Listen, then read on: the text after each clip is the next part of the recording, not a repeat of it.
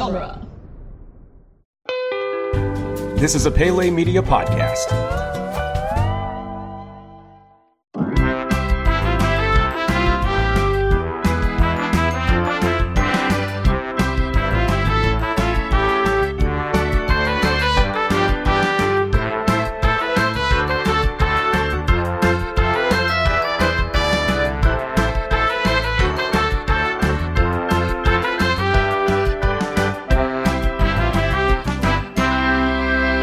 Hello and welcome to Theme Park This, the only podcast that dares ask the question, could we build a theme park that would unite humanity before time and space is destroyed? My name is Brian Green, and with me today I have Scott Corelli. That's pretty heavy, man. And Kyle Crane. The listeners can't see it, but I am playing an air guitar at the moment. Yes. Yep. Can't hear it either, unfortunately. Yeah. You know. It's in our minds.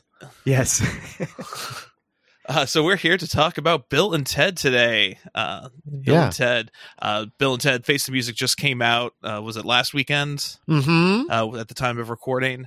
I think two weekends ago, by the time you guys are hearing this. Yeah.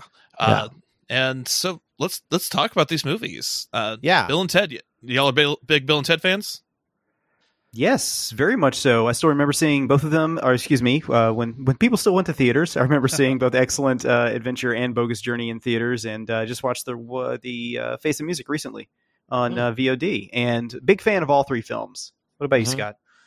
I think Bill and Ted's Excellent Adventure is one of the earliest movie theater going experiences I ever remember as a kid. My dad took me to see it, and it really kind of like blew my brain apart in terms of time travel. This is because I saw this before Back to the Future.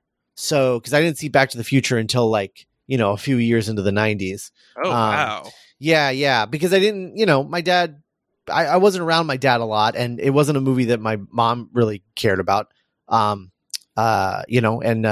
Kid of divorced parents. That's kind of thing that happens is sometimes, my dad being sort of like a geeky kind of guy, prioritize certain movies over other ones. And Back to the Future wasn't a movie that he prioritized. And I assume it was probably because the movie was kind of a low key romance movie, despite being an adventure movie. And it probably wasn't until the ride that he was like, oh, maybe he would like this, Uh-huh. But with Bill and Ted, I mean, it's just so goofy and, crazy history characters. And, it's that mall scene alone is a big, kids like Napoleon. Why do we like Napoleon? But I thought he was hilarious when I was a kid. You love to watch an old French dude, go down a water slide 30 times. Yeah, that's the thing. That is legitimately one of the funniest, most subtle jokes I think in all of Bill and Ted is if we have to think about we have to think we're Napoleon. If we were French dictators, where would we go? And they thought about it, and they're like, Waterloo. And it's a water park. It's amazing. Yeah, I really, really love that first film, and I think it might have been, it was either that or Doctor Who would have been my first experience with time travel. I think in general, just as a kid, understanding what the concept of time travel. I think Bill and Ted was probably the first example of that for me, and then Bogus Journey. I remember my dad took me to see that, and I was so excited. And we walked out of that movie, and my brain was blown apart by that movie as a kid. And my dad hated it with every fiber of his being. And it was the first time that I was ever I don't understand. Why didn't you like this movie? It didn't compute with me because I didn't come into it with the baggage of well, obviously all of these need to be time travel movies. I just was I like Bill and Ted, and it's a new Bill and Ted adventure. That's fun. This time it's the afterlife. And, I love Beetlejuice, and I loved Defending Your Life as a kid, which rewatching Defending Your Life as an adult, I was like, why did I like this so much as a kid? This is such a weird thing for a kid to like. Why were you watching that movie as a child? Is I my don't, question. because I loved like afterlife mythology movies. Like I that has always fascinated me, the concept of the afterlife. And so like Bill and Ted traveling through the afterlife, I just loved it. And there's like an alien that smashes into it, and there's like evil robots and good robots, and like it was like just bonkers. And to this day, I think that Bill and Ted's Bogus Journey, and I think you're either a person who hates that movie, or I think you're a person like me who thinks that the movie is like one of the greatest sequels to ever be made. It's like up there to me with the new batch, Gremlins 2, of like, this is absolutely bonkers. It shouldn't exist, and I'm incredibly, like, I'm blown away that it exists in the way that it does. Like, it is bonkers. That movie is insane, and I love every second of it. So yeah, I'm a big Bill and Ted fan. I love those movies, and like there's definitely aspects of it that don't hold up. There's those aspects unfortunately evolved into their own property that we're going to get into in a second. Boy.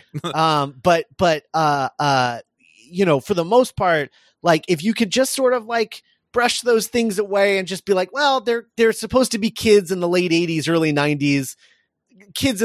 Being a kid in the late 80s, early 90s, I can tell you kids of that age were saying a lot of inappropriate, bad, horrible stuff. Mm-hmm. Heinous, if you will. You know, but heinous means good in these movies. You can't say that. Oh, yeah, well, unrighteous. Right. Unrighteous. Heinous, unheinous, heinous. Anyway, I have a really a big soft spot for these movies, and I just think that they have a really big heart, despite those certain elements that don't hold up. I think they have a really big heart and a really cool message that I guess just like I think now with Face the Music, it's just become this whole other thing where it's like they let the movie sort of like evolve into this grander thing about like, you know, everybody, we're all in this together. And like, you know, I think that my theory is that the movie was meant to be a sort of generalized allegory for like how we felt after the latest presidential election.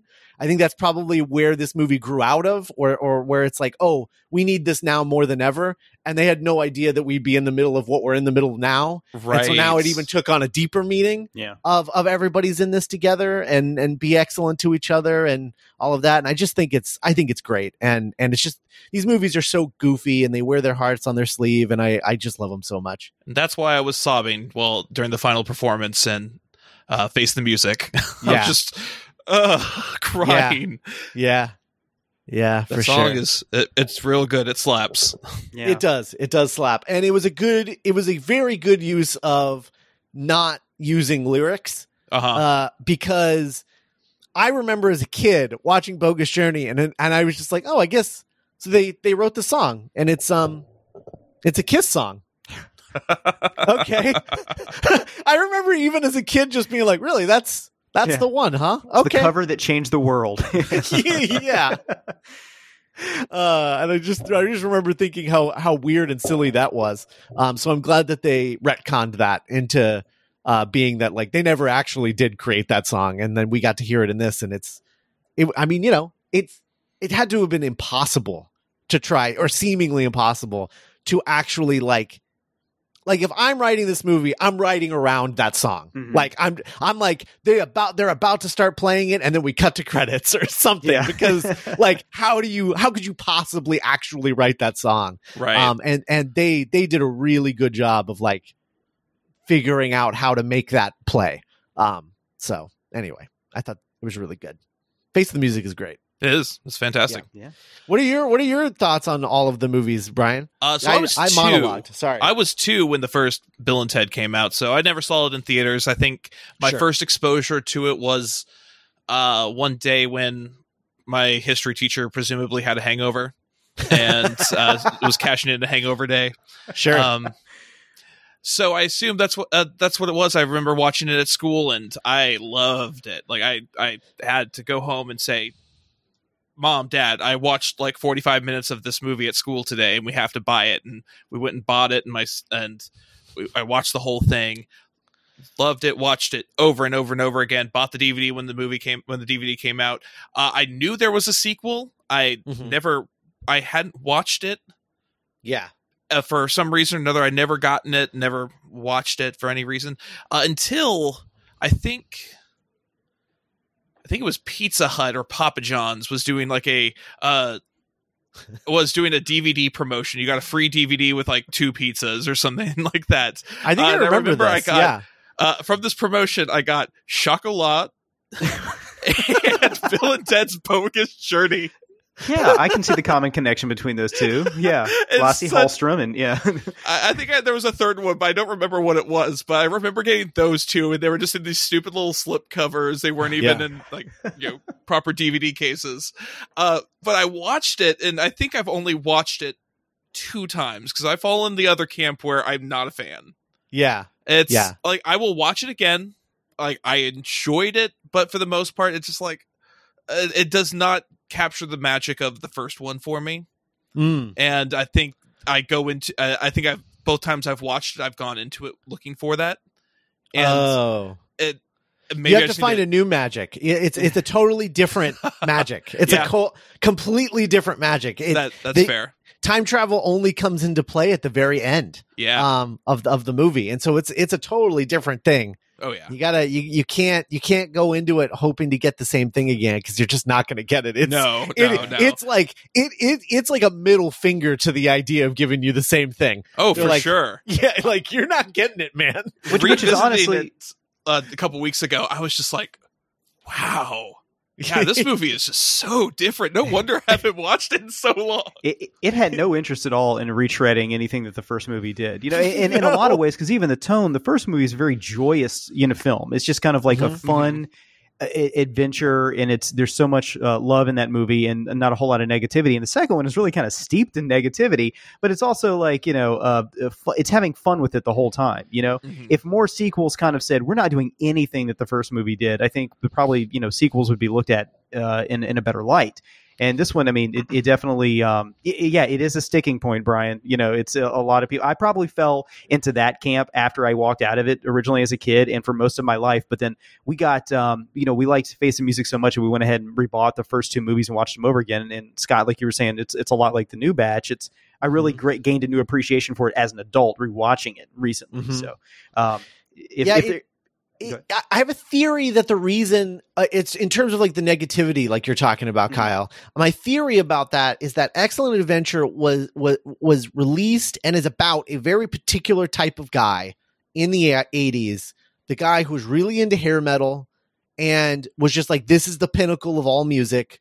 And, hair metal was very like positive and like goofy and like, it's just like a really silly vibe, right? Hair metal had a very silly vibe. It was not serious. Yeah. No, not at all. And everything was about partying and having a good time, right? And then the sequel came out in 1991, right on the cusp of the death of hair metal. That was when like I think Nirvana was just breaking through, and Pearl Jam and all that whole grunge era. And I feel like that movie is almost in response to like, these guys feel like their lives are over because like their music doesn't matter anymore, you know? Like it's over. It's like the end of an era. And so I kind of, from a metatextual standpoint, I kind of like it from that aspect as well. It's them waking up and realizing we're never going to make as much money as our parents made in our lifetime. So just kind of like strolling into that. Yeah. Oh, okay. Yeah. It's just so crazy. They possess Ted possesses his dad. It's his so own weird. Father. It's funny that you brought up the new batch because I've never seen the new batch either because I'm worried it's going to be the same. I'm worried I'm not going to like it as much as Gremlins. Man. Like the problem is that you got too married to the one movie. Yeah. Because you watch the one movie over and over and over and over again. And so that by the time you watch the sequel, you're like, oh, no, this is bad, instead of, oh, this is different. This is a different flavor. Yeah. Like for me, when I was a kid, I watched Bogus Journey, and then that was the only Bill and Ted I watched for like my entire childhood. I loved that wacky movie. And the same thing with Gremlins. Like when I got older, I rewatched Excellent Adventure and the first Gremlins for the first time in probably 15 years, and was like, oh wow, these are like way different than the sequels. And like, so I kind of rediscovered the first movies in like the opposite direction. But and so I guess maybe that's how I learned to appreciate both of them in that way. But yeah, it kind of reminds me of the Bogus Journey is like the perfect sort of amalgamation of two sequels. It feels both like Gremlins 2: The New Batch and also Secret of the Ooze, in that like the tone is completely different. The goals are completely different. Like everything about it is completely different. And yet as a kid, I just totally accepted like this was the sequel. And also this is my favorite one. You know, despite the fact you grow older and you watch the first Ninja Turtles and you're like, oh, this is heads and tails above Secret of the Ooze. Like Secret of the Ooze is not a good movie. Not really. All like, adults do. We just debate about the two Teenage Mutant Ninja Turtles movies in our mind. Yeah, for sure. I mean, you know, I'm not growing up. Yeah. But at the same time, there's certain moments in that movie that are just like stuck with me forever. So I don't know. I find 90s sequels really interesting in that way. And I mean, Gremlins is like the perfect combination, because until very recently, there were only 2 Bill and Ted movies and there were only 2 Gremlin movies. And it was like this weird thing where they just like, it seemed like they just creatively nosedived in the second movie. But in reality, they just like went from like a normal movie to like the most batshit insane thing you've ever seen. And audiences were left like, what did I just watch? What is that? So I don't know. I respect it for that. If nothing else, I respect it for really just going bonkers in that second movie. So we haven't talked much about Face the Music. Yeah, I loved it. Yeah. Yes, it felt like a return to a lot to the formula of the first one. Much in the way that Last Crusade was a return to the formula of the first one. I love Billy and Thea, and I want their own movie. I want them to have their own movie. Sure. Like more than I just what they've don't know already what gotten. it would be about after this. Right. Yeah. Well, yeah. We'll get into that. Oh, okay. I have an adventure for them. I just had such a good time. I was excited to see Bill and Ted going on their adventure, and then Billy and Thea have their own adventure, and they're trying to fix it in their own way, and then they have to come together in the end, you know, with both of their solutions. And I just had such a good time watching that. And then, like as I said, watching that final scene where they're playing that song, and I'm just, tears are streaming down my face, and I want this song to unite the world. Yeah, that's good. That's fun. Yeah. No, it's great. I would say my only disappointment with the movie is I was really excited about Anthony Carrigan in this movie, and I thought Dennis was like kind of a one-note joke.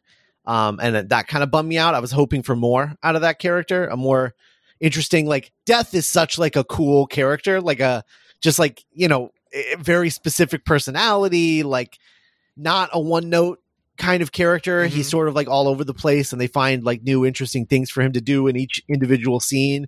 Whereas with Dennis Caleb McCoy, it was just more like, he's actually like a sensitive soul turned into a Terminator, and that's it. That's the joke. And it's just the same joke in every scene that he's in. And that bummed me out because I know what Anthony Carrigan's capable of as like a performer, and it really bummed me out that like they didn't give him enough to do, in my opinion. I'm right there with you on that, because I had a lot of people saying how much they loved the robot, how much they loved him, and I'm just like,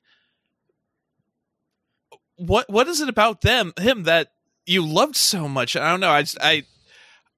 I'm here sitting here like I'm becoming a, you know, Billy and Thea stan on Twitter. Just like, yeah, and they are everyone else is talking about Dennis, and I'm like, he was fine. I did not walk away. That was not my thought of this is the most important thing about this movie. Yeah.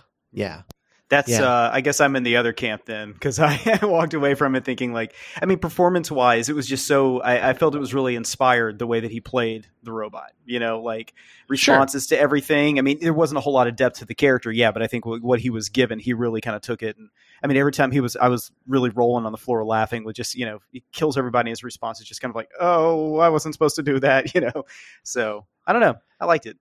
Yeah. All right. I mean, see that it's weird. I guess he's the bogus journey of this particular movie. Yeah. I don't know. I just, I guess it's just because I know what he's capable of, like on Barry, like how funny he can be. It was just jarring to see most of his performance coming out of the makeup effects rather than like in the script, giving him something interesting to do. It was more of just like, okay, how can I take this tiny, tiny, tiny moment and I guess do the best I can with it. And from that perspective, I respect it. I just wish they'd written him something more to work with. The other thing too, I just want to mention is that like all of these movies were written by the same guy, which is the writer of Men in Black, the first Men in Black, Ed Solomon. And I just love that too. Like that doesn't happen a lot, of like the creator of a thing writing every movie, every entry in that series. That doesn't get to happen very often either. Even in the case of Gremlins, right? Chris Columbus wrote the first one.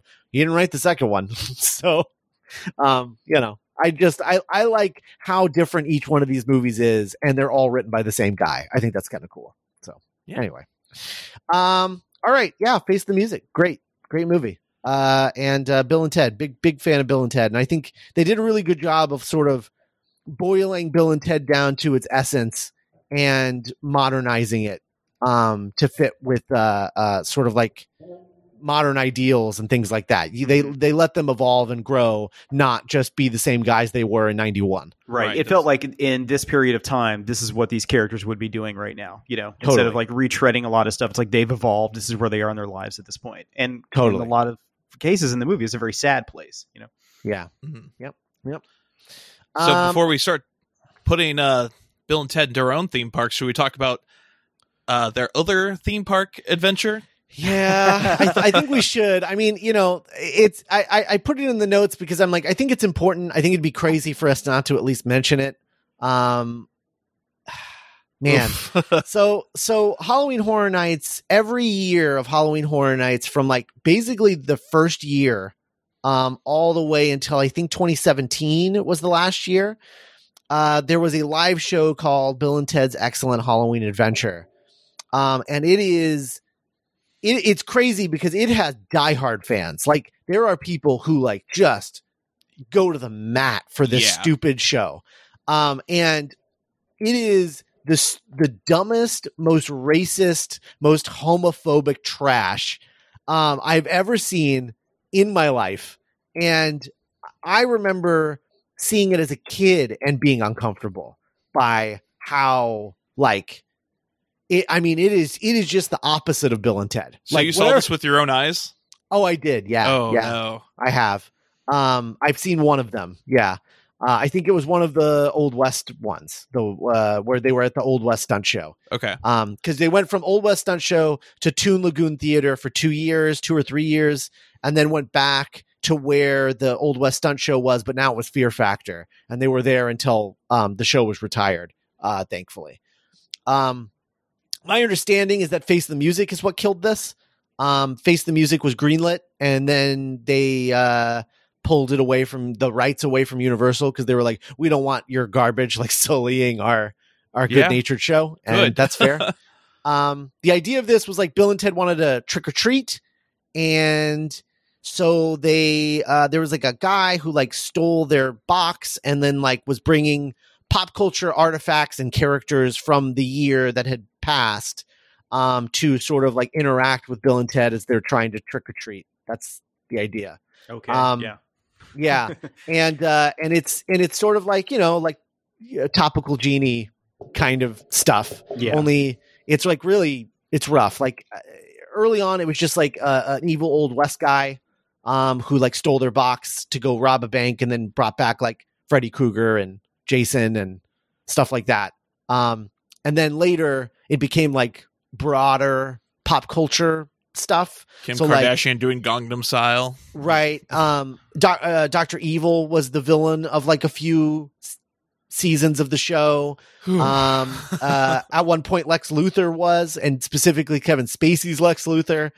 And then Dr. Evil returned, and I guess that was a big deal. And then at one point they prepped that it was going to be Dr. Evil because he'd been the villain of the show for so long. They played the Dr. Evil theme, out walks someone who's bald, and then it turns out that it was actually just like Britney Spears with her head shaved. It was like that kind of thing. It So was really timeless bad. humor really bad. that the whole family can love. Hey, Snooki Yes. jokes play today. Come on. Yeah. There was a notorious review in I want to say Vice in 2013, and the review, the title was "The Bill and Ted Show at Universal Studios is super homophobic and also racist and terrible." And that was like the start of the decline of the show. In that version of the show, there was a scene where they poured pixie dust on Superman, and then he became like a big gay stereotype.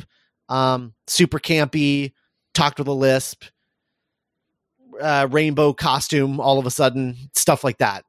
It's awful. Oof. It seems to yeah. it Go ahead. seems to veer into that side of horror that wants to shock people by kind of like pushing boundaries, like in like political performance and stuff like that, instead of actually like terrorizing you with what it has. And it's just that kind of stuff is so trashy and one note, and it doesn't last at all. It's like, Well, this lasted 26 years. which is disappointing. Yeah. And they started each show once they started getting complaints about the content of the show, they started each show with a pop culture character of the year coming out. The last year it was someone playing Melissa McCarthy as Sean Spicer, explaining to people that, like, this is just a show for your entertainment, lighten up, like, there's no need to be woke, this is an unwoke space, and like stuff like it is awful. It is truly awful. And what really bums me out is that the fans of this are such diehard fans of it, and are just so like, I don't know, it's just going over their head how awful this is, that like there are people that I really like, theme park essayists and stuff that I really respect, like Expedition Theme Park. I love his channel, but he loves this Bill and Ted thing and won't stop bringing it up every October about how, when is Bill and Ted going to come back? It was the best thing to ever happen at Universal Parks. I'm like, in what universe? Like, watch his history of the Bill and Ted thing, and you will think he is talking about a completely different show than what he's talking about, because he talks about it with such reverence that it's absolutely mind blowing. Was he sponsored by Spencer's Gift for that particular episode or something like that? I don't know, but that's definitely the vibe of this. This is like Spencer Gifts the show. Yeah, for sure. Yeah, it always reminded me of like driving through the meth part of town. Like the kind of audience it was be for that. So it's just so trashy and bad. And for the longest time, this was the only Bill and Ted out there. There was a short-lived live action TV show, like a sitcom. There was a short-lived animated series. But for the longest period of time, this was the one and only Bill and Ted anything out there for 26 years until Face the Music a couple of weeks ago. So, I don't recommend checking it out. I watched one of the video essays about it, I would say, because there definitely are some clips, and then read that Vice article that I was talking about, because it's an interesting artifact, but it really does go to show like how far removed from reality Universal Studios is sometimes, in terms of like what people want. And it's the reason why I've never been able to be a huge fan of Halloween Horror Nights, is because everything about Halloween Horror Nights just has that vibe, vibe of the Bill and Ted Halloween show. And it really bugs me. I like you said, Kyle, that brand of horror fan is weird. It's like the Spencer Gifts horror fan. Yeah, here we're going to shock you by going through the haunted abortion clinic or something like that. Yeah, right. Totally. It's like like we were just like, oh god. Yeah. Anyway. Yeah. the South Parkization or whatever of horror. Yeah. Exactly. So anyway, Halloween Adventure, one of the worst things to ever happen. I think is the that's the quickest thing to say. So let's talk about our parks, huh? Yeah, for sure. Who wants to start us off today? I will go. If y'all don't mind. Yeah. So, all right. Well, mine I am calling Bill and Ted Waterloo, an exhibit on the righteous water park of the future. I wanted to go outside of usual kind of comfort zone here, and I'm going to be talking about a water park today because water I'm parks glad are I not didn't do this. I almost did this. I'm glad that I didn't do it. I was actually kind of worried that we might have crossover here, and I'm glad that no one else did because, water parks are not my thing. I don't hate them. It's a little bit too much dangerous. I keep thinking like, every time I go, I'm going to get a UTI or something like that. You know, anytime you die like Action Park. Exactly, that's where I was going. It's a little bit too dangerous, honestly. And or Schlitterbahn, Schlitterbahn, yeah. Oof. When I was a kid, they were a lot of fun. Now that I'm an adult and I have like a understanding of mortality, we should do an episode at some point that's like us just trying to reinvent the water park. It's a great idea. I don't know that I do it in this particular one, but no, but but in general, I think we should try and do that. Water parks need more theming. We need to, yeah.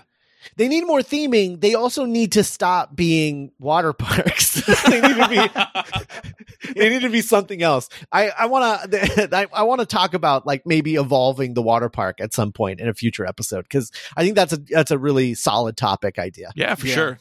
Yeah, anyway, definitely. Continue, Kyle. Sorry. Sure, yeah. So, in the first Bill and Ted film, one of the first things Rufus says is that San Dimas has more excellent water slides than any other planet that we communicate with. So the idea here is that through a portal, guests are going to be able to go to the future and experience one of these amazing water parks. Oh. So this is not the same water park that Napoleon went to in San Dimas in 1988. This is the one from 2688. So we'll be talking about that in a minute. So yeah, mine is Waterloo of the future. Nice. So I am also, mine is also set in the future. Though rather than the 27th century, mine is in the 28th century. So it's the future post, everything being saved and Face the Music. So 20th century, future, there's it's all sort of it's sort of like the future San Dimas sort of area, but it's also all kind of a Bill and Ted theme park in the future, complete with a partner statue of Bill and Ted doing their chest and arm thing, and so it's all sort of a kind of like parody a bit on Disneyland, set in the 20th century, all themed around Bill and Ted. I think cast members would all be forced to dress like they're from the future with like the giant shoes and stuff from Bogus Journey, all of that like quirky future stuff, and yeah, so it's all lots of smooth architecture and white spaces and exhibits and futuristic technology and stuff like that. So basically like a giant Tomorrowland, essentially. Awesome. Yeah. All right, so for mine, I literally wrote Big Tomorrowland vibes, set in 2721 San Dimas, California. Mm-hmm. Takes place shortly after the events of Face the Music. Mm-hmm. Citizens of 28th century San Dimas are celebrating wild stallions uniting humanity before time and space was destroyed.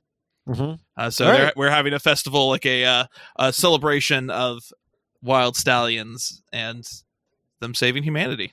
Nice. So we all kind of went in the same direction. Yeah, we're all in the future. We're all in the future. I mean, I think it makes the most sense. Oh yeah, for sure. I think at the end of this, I think it's entirely possible that we could end up just connecting all of our lands into a giant park. That'd be great. It's entirely possible that that's what happens.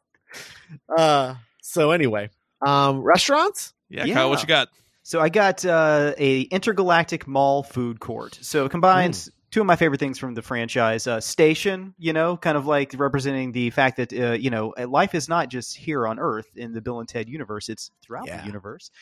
We got to see a little bit of that in Bogus Journey. And then also, like Scott, you were saying earlier, the mall scene with all the historical characters from Excellent Adventure is one of the best moments from that entire film. And I want to kind of combine those two things together. So guess would have That being said, it does really bum me out that Joan of Arc leads an aerobics class and then dies burning on a stake not too long after that. Well, I just accept that that Joan of Arc went on to be the guitar player for the Go-Go's after that film ended, and nobody said anything about it. I love Jane Whelan, by the way, and I'm so happy that she was in this movie. So okay. So guests are going to have the option to eat at different interplanetary meal options in a kind of like a space farmer's market, if you will. So imagine, like a lot of like very white, bright colors like you see in the future of Face the Music, and with just a bunch of different food kiosks there. So a couple of guest kiosks that I decided to use here are, I'm going to butcher this name, Tonacatchul's Tastes. Which is the Aztec god of agriculture. So you can try foods from the ancient alien civilization that actually met with the Aztecs in the past. So foods would include like bowls of duck or fish mixed with pineapples, avocado, chili pepper, stuff like that. So kind of like a Mesoamerican style, kind of like taco truck, if you will.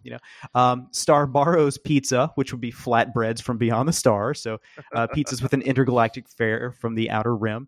And then Station's Corn Dog Fantasy. So from the smartest beings to ever exist, you can try styles of meat and meat substitutes in deep fried shells. So basically corn dogs of like venison or buffalo or alligator, tofu, impossible meats, things like that. Big corn dog fan. So yeah, that's it. It's kind of a fun intergalactic style food court, kind of like what I wish that Tomorrowland restaurant would be in Magic Kingdom, but with actual different variations on food. So to the best of my knowledge, I have never seen an Impossible corn dog. Wow. I don't think they exist. I haven't. I've never seen one. So like. Kudos, because I would like to eat a hot dog. That would be, I mean a corn dog. Because I just don't see them anywhere. I've never seen for the longest time, I thought I was not a corn dog person. Yeah, like I think it stems from like when I was a kid. I had this at school. I had a breakfast that was like a hot dog but wrapped in a pancake, and like you dipped it in syrup instead of like mustard or ketchup. Yeah. And not a hot dog, a sausage. Right. No. It was a hot dog. This was a hot dog. Yes. And I had that at breakfast at school one time, American school breakfast. And I got like this like terrible migraine out of it. And I guess I just kind of associated that with a corn dog for the longest time. Yeah. But I had a corn dog again for the first time in like, probably 20 years.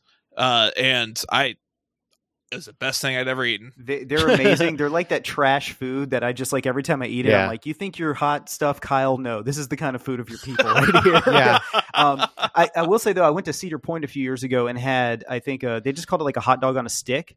And I thought it was going to be a corn dog, and it wasn't. It looks like a corn dog, but it tastes completely different. It's awful. So anyway, I'm hoping that Station, through their combined intellect, could make a better corn dog here. And Scott, whenever we do these restaurants, I'm always thinking of you, man, because I'm like, well, what can we have for Scott to eat here? And I'm thinking like some sort of Impossible meat or something like that would work. So I appreciate that. I appreciate being thought of, because that doesn't always happen. Are we there? Yeah. Oh, sorry. Okay? I think you froze up there for a second. Yeah, you froze up for me too. I didn't hear what you said. Okay. Yeah, I was just going to say I appreciate being thought of, because it doesn't happen a lot. I think about you a lot. Well, I mean, in terms of cuisine, I don't get thought of a lot. It's usually like an afterthought of like, yeah, I guess there's a veggie burger, whatever. Why are you ruining everything, stupid? So mine is again, my whole thing is like meant to be a kind of like parody concept, right? To a certain extent. And so my restaurant is a Hard Rock Cafe. But it's a Hard Rock Cafe where all of the waiters are role playing as famous musicians throughout history. So they've all been picked up from throughout history and brought to this Hard Rock Cafe at this Bill and Ted Park in the 28th century, and forced to work as waiters. So we have slavery again in 700 years. I mean, it's they make a lot more money as waiters than they ever did as musicians in the time period they're from. That's good. But yeah, so like all of the waiters are famous musicians throughout history. Bill and all of the memorabilia on the walls are all about Bill and Ted's music career. Both Bill and Ted and Billy and Thea. And so it's just like their entire music career. I imagine Billy and Thea are probably end up becoming like music producers more so than musicians themselves. And so they become like really well known for that. And so it's just all of the memorabilia all has to do with like Bill and Ted's adventures in the films, and then also their careers as musicians. And that's all four Bills and Teds. Anyway, but yeah, that's it. It's just a Hard Rock Cafe. I mean, it's like a parody of a Hard Rock Cafe. So like, I don't know, it should be called something else probably, but like it needs to be obvious that that's what it is. It's a parody of a Hard Rock Cafe. Mm-hmm. And all the food is good as opposed to bad. Yeah. That's a nice plus up. I like that. Yeah. Yeah. That's it. The food's good. That's the difference. That in of itself is parody of Hard Rock. Yeah. Yeah, exactly. Well, hey, this isn't Hard Rock. This food's good. You guys are so silly. This place is silly. What about you, Brian? What's your restaurant? So my restaurant's actually going to be a bar. It's just going to be I'm thinking like a futuristic space bar, but it's been transformed into a pop-up theme bar to pay tribute to the Wild Stallions and the musicians that inspired them.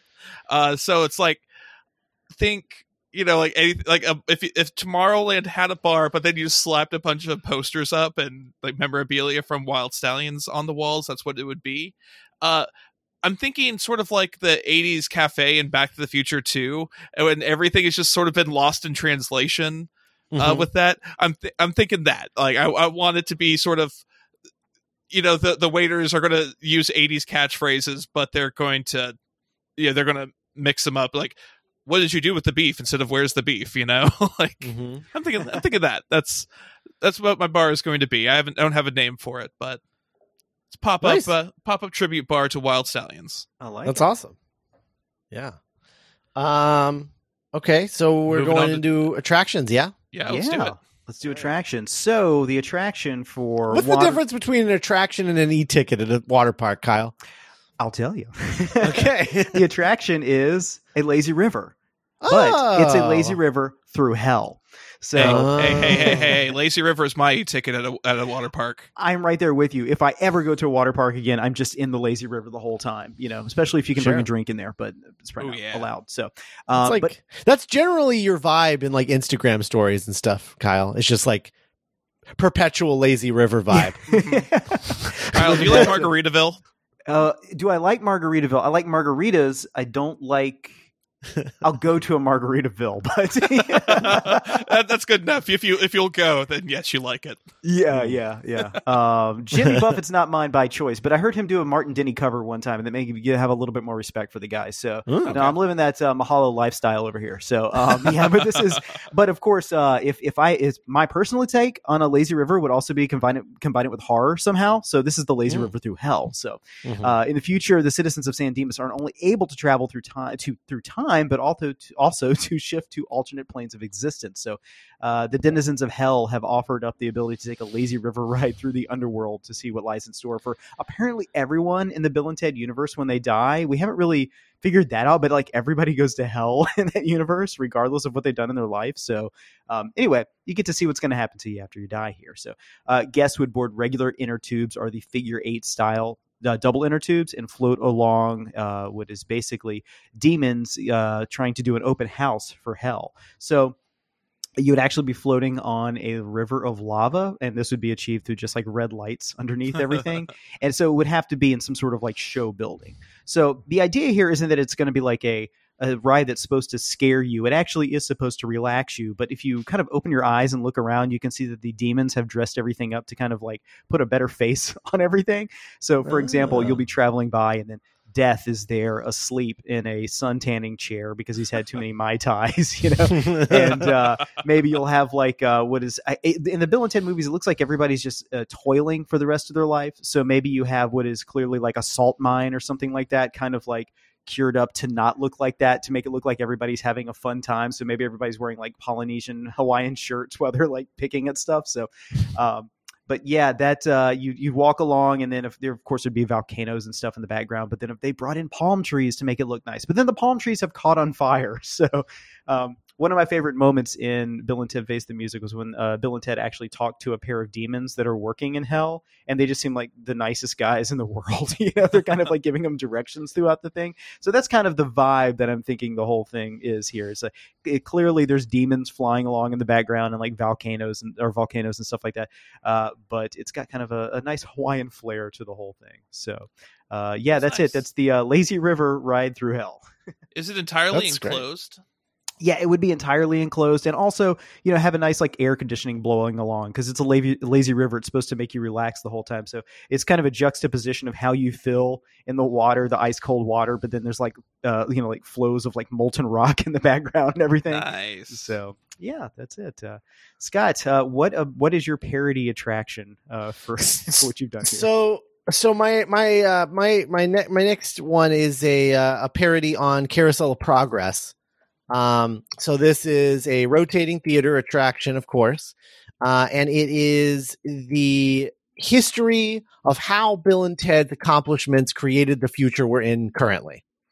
And so it's a look at like from the moment that the song happened to now, how did we get from there to where we are now in the future, and sort of filling in those gaps. However, as we're going through, right, so like the way the Carousel of Progress works, for those of you who don't know, there is a 250 seat theater, and it is in front of a show scene, and then it rotates, and then the whole circle sort of rotates, the carousel, if you will, rotates so that you're in another show scene, and then that allows another theater of 250 to file in, and so you just sort of go around in a circle around this theater in the round. The theater sort of just goes around that theater, so you're seeing 6 show scenes.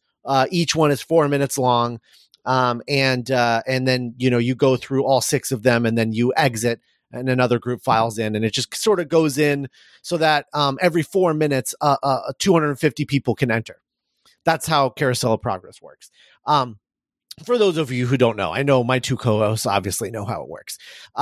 But in this, so we have, all of these scenes where that is being set up. Now, what we learn about is a character who is the son of Denomalos from Bogus Journey, and he feels very similarly to how his father did about this future, about how everybody is the same now, and the philosophy is stupid and all of this because his father taught him to, and so he eventually reprograms the robots in the show into killing the audience.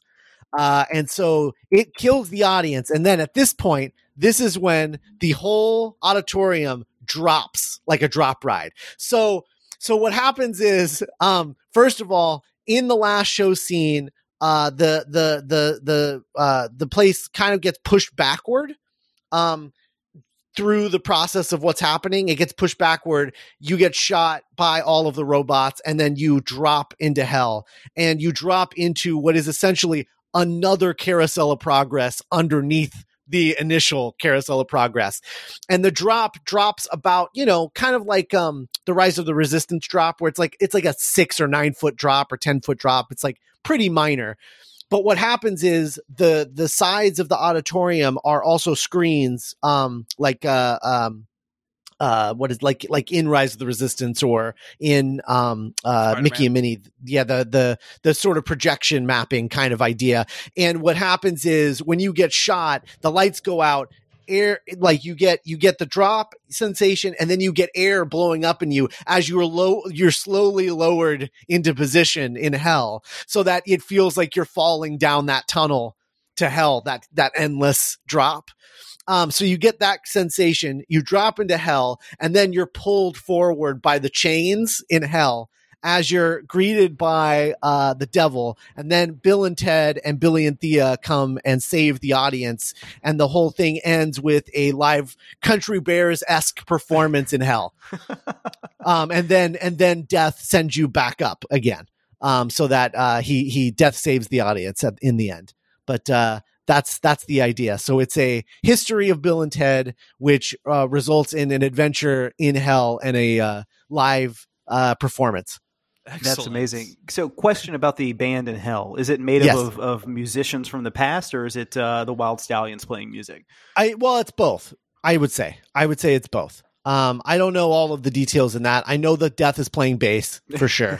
But yeah, they're definitely a mixture of musicians. And I guess there could be jokes about which musicians ended up in hell. Though, if Face the Music is any indication, everyone ends up in hell. Yeah. It's a real Good Place type situation in the Bill and Ted universe. I almost wonder if the Good Place and Bill and Ted take place in the same universe, and we just never knew.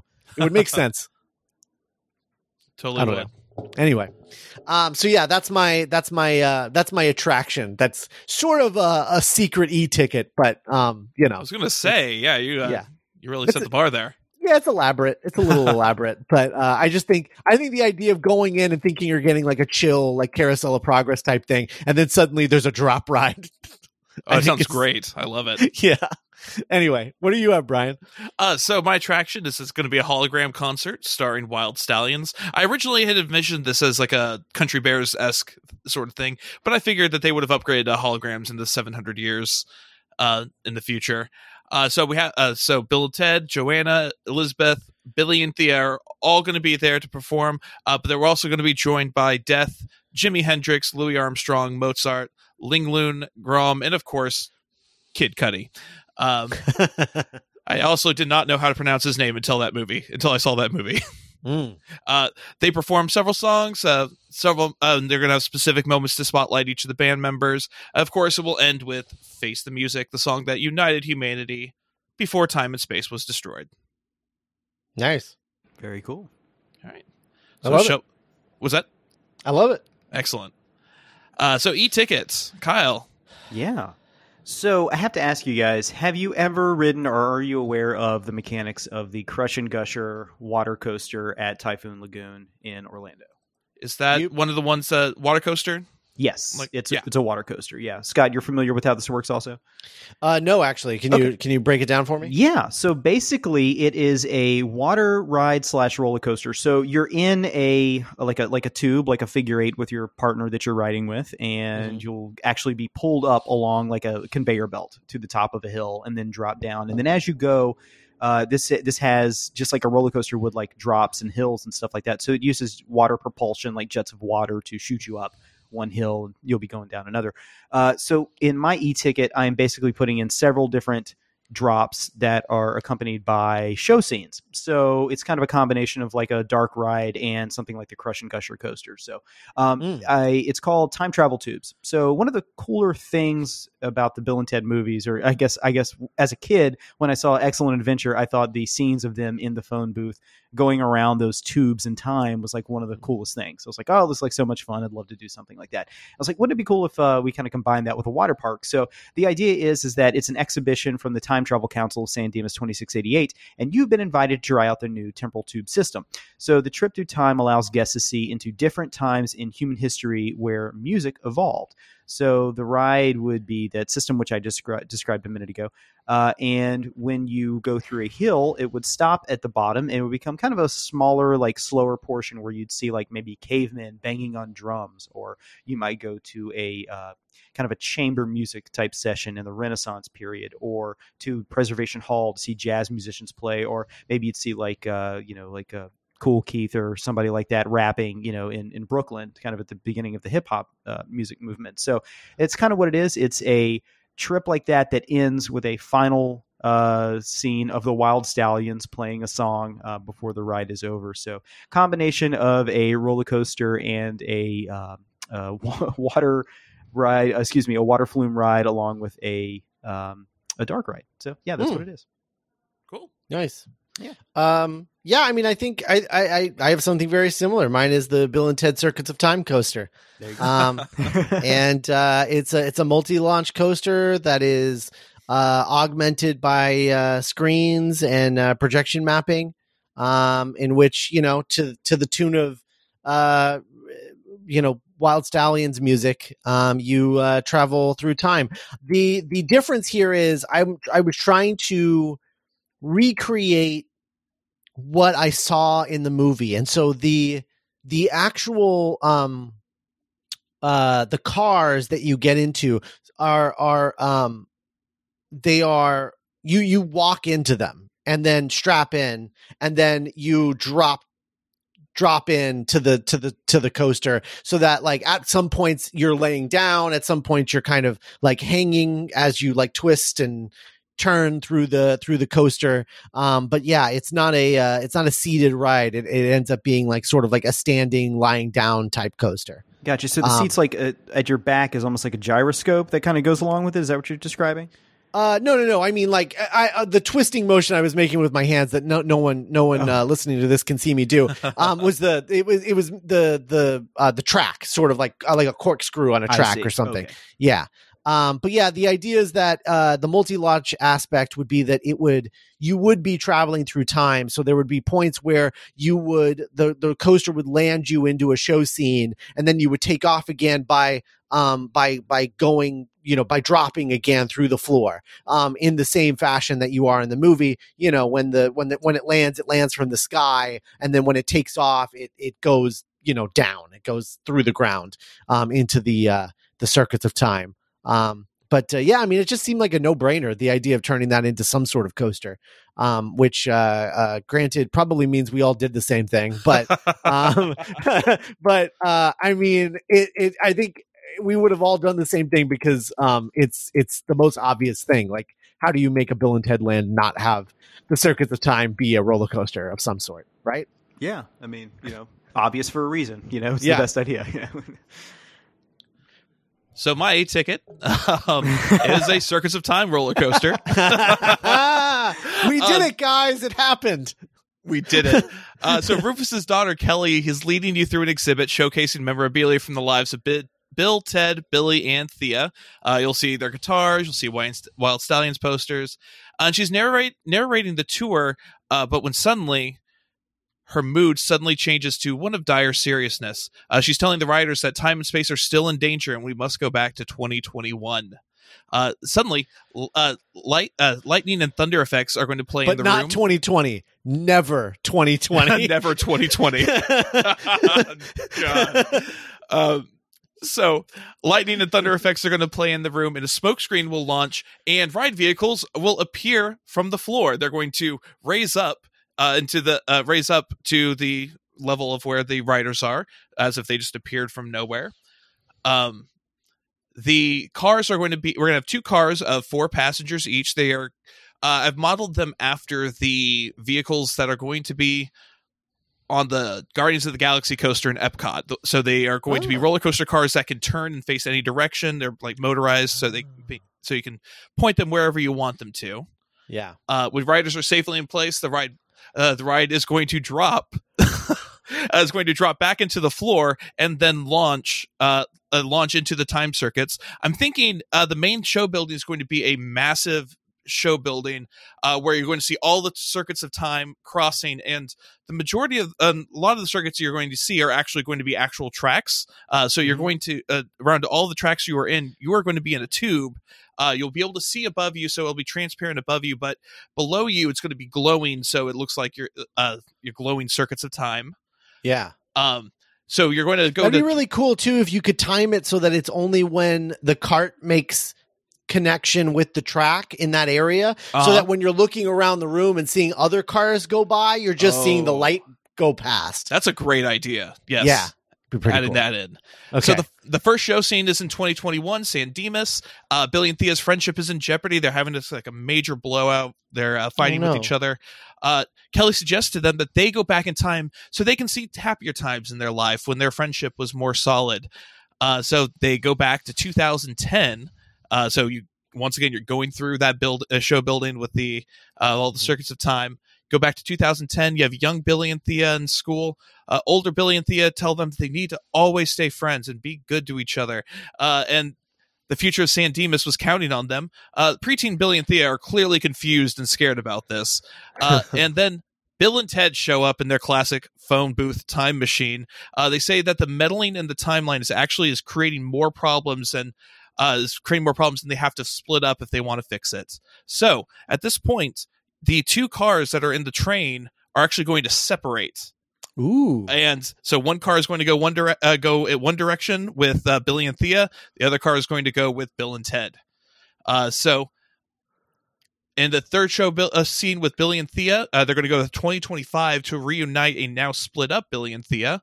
They're going to reconcile and they're going to become friends again. On the third show scene, Bill and Ted are going to multiple time periods in Billy and Thea's life, and they're patching up smaller arguments along the way.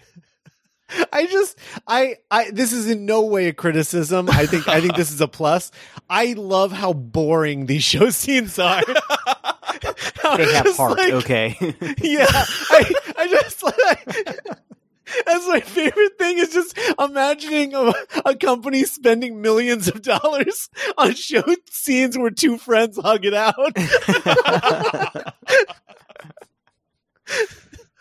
Oh, that's great. Yeah, it's awesome.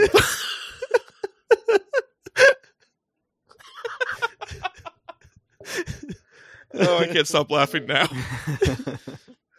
Okay, so fourth show scene, everyone returns to 2721. The timeline is fixed. The Logans, the Prestons, and Kelly all thank you for your time at Exit the Ride. Nice. Lovely. Thanks for calling my ride boring, Scott. I'm just imagining the first execs writing it and just being like, what did we spend money on? What is this? Describe this extreme roller coaster. How about the word heartfelt? Is that evocative enough? So we're in therapy, right? With Bill and Ted.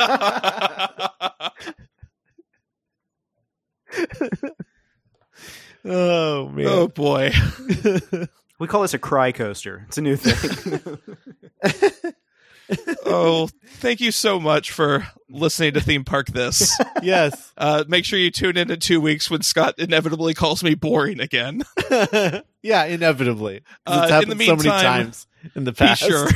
Be sure to check out our Twitter and Instagram. We're at Theme Park This. We're also on Facebook at Theme Park This Podcast. We also have a listener group up there, so go check that out, please. Mm-hmm. Yeah, tell your friends. Be excellent to each other. Indeed, be excellent to each other, one and all, and party on.